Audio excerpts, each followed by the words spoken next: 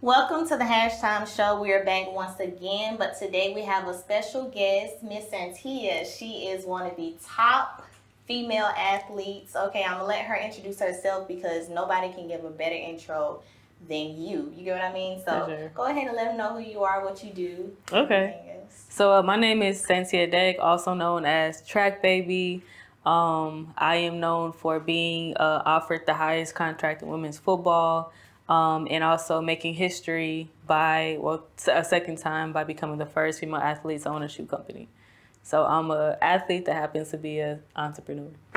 That's real dope. So take notes, y'all. If y'all want to be an athlete, don't forget the entrepreneur aspect because you kind of need both in this world. Yes, you know, you do. Have a little backup. Don't always depend on one thing. Always have something else that you can return to or have on the sideline. Exactly. But yeah, I know that you're from South Carolina, right? Yes. But you grew up in Texas. Yes. How was it living in Texas?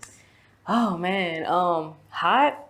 Yeah, Texas was very hot. Like my childhood, I just remember always being hot because I ran summer track. Okay. And summers in Houston, Texas is no joke. So I would say growing up in that environment that made me into the athlete that I am. Okay. But also like I grew up in a very athletic family. All my brothers played football, all were running back. So it was kind of funny that I ended up turning into running back. Yeah.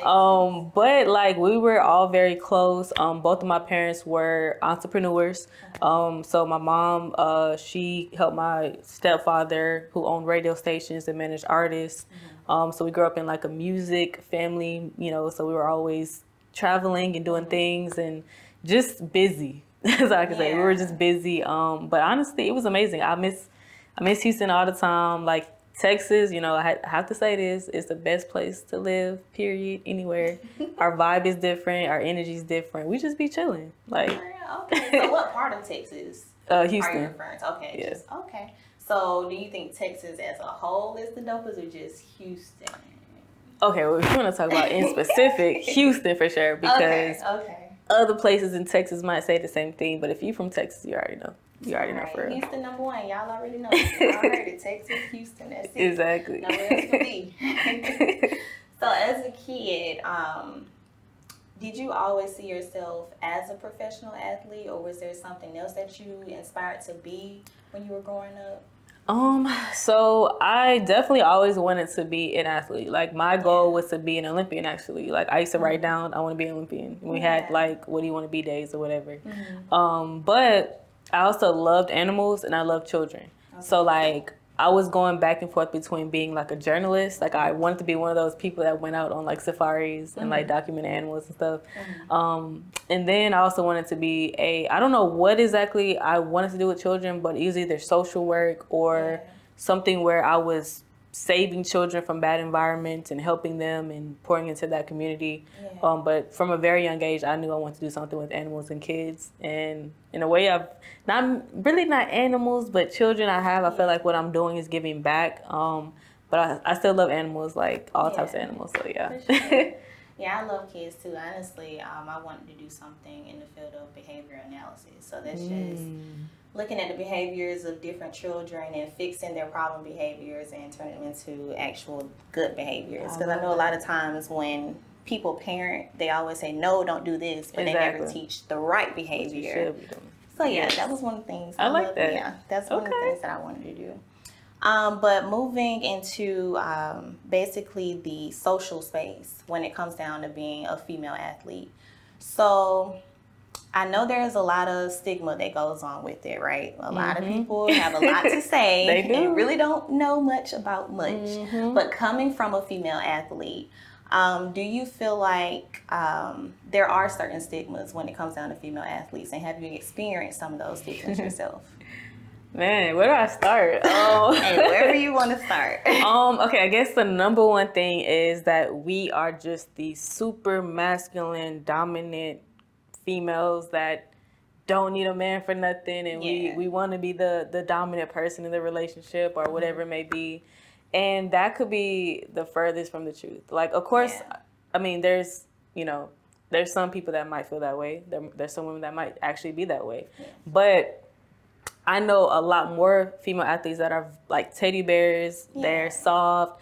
they're feminine, they're dainty, but when they put on that uniform, they do what they're supposed to do. So I would say that. I would also say that we are trying to like get into the male space, meaning like if I play soccer, I want to play soccer with the men. If I play football, I want to play in the NFL.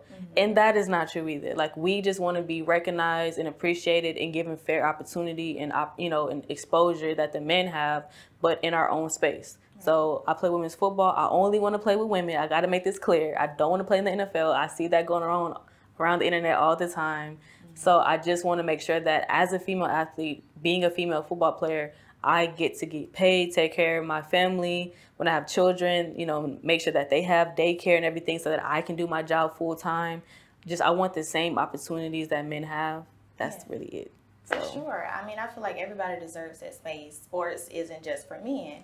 When we grew up in high school, sports weren't just for guys. There was a women's basketball team, a men's basketball team, all of such. So I feel like women should have the same right just as men. Like, if y'all want to play sports, play sports. Like, what's wrong with y'all? Men aren't the only people who know how to run and throw a ball. You know what I mean? Men aren't the only people. You'd be surprised how they feel sometimes. For sure. Now, do you think that men really, at the end of the day, feel threatened? Because I know a lot of men probably don't even know how to run as fast as you or throw a ball like you do. Like, do you feel like that's a threat to some guys? I would say, yeah, I'm sure. I'm sure it is. I personally haven't really met anyone that said, oh my gosh, you're way too athletic or whatever for me. I can't deal with you. But I feel like men are intimidated by maybe the combination. So like me being, a female athlete, but also being a successful entrepreneur. Right. I think that combination is like, wow, that's just a lot of masculine energy, not knowing that if you actually sat down and had a conversation with me, like, it's just successful energy. Yeah. They have it wrong. Yeah. So like, it's funny, like when I've gone on dates with different guys and stuff like that, and they're just like, oh wow, like you're so different. Yeah. I thought you were going to be just like, and I'm like, what is this? What does this mean? And they're just like, I don't know. I just pictured you different. Like, and I'm like, oh, okay. So whatever. So I get that sometimes. Yeah. But, I mean, I feel like people are always going to make, assumptions when it comes to being a female athlete. Definitely me playing a tackle sport. So, for sure. Contact sport. So, yeah. And I feel like that's with really any occupation. Because say, for instance, if you have a female rapper and she, raps about some gritty things, you know what I mean? Yeah. So they're going to automatically stigmatize, okay, since you rap about this is what you're about. This is your personality. That's what they're going to approach you with, basically. Yeah. But, I mean, at the end of the day, all we can do is just speak our truth and let people realize who we truly are, because every stigma that's out there does not mean it's true. Exactly. And sometimes we just need to get to know people for ourselves instead of grouping one another, instead of putting everybody in these separate categories.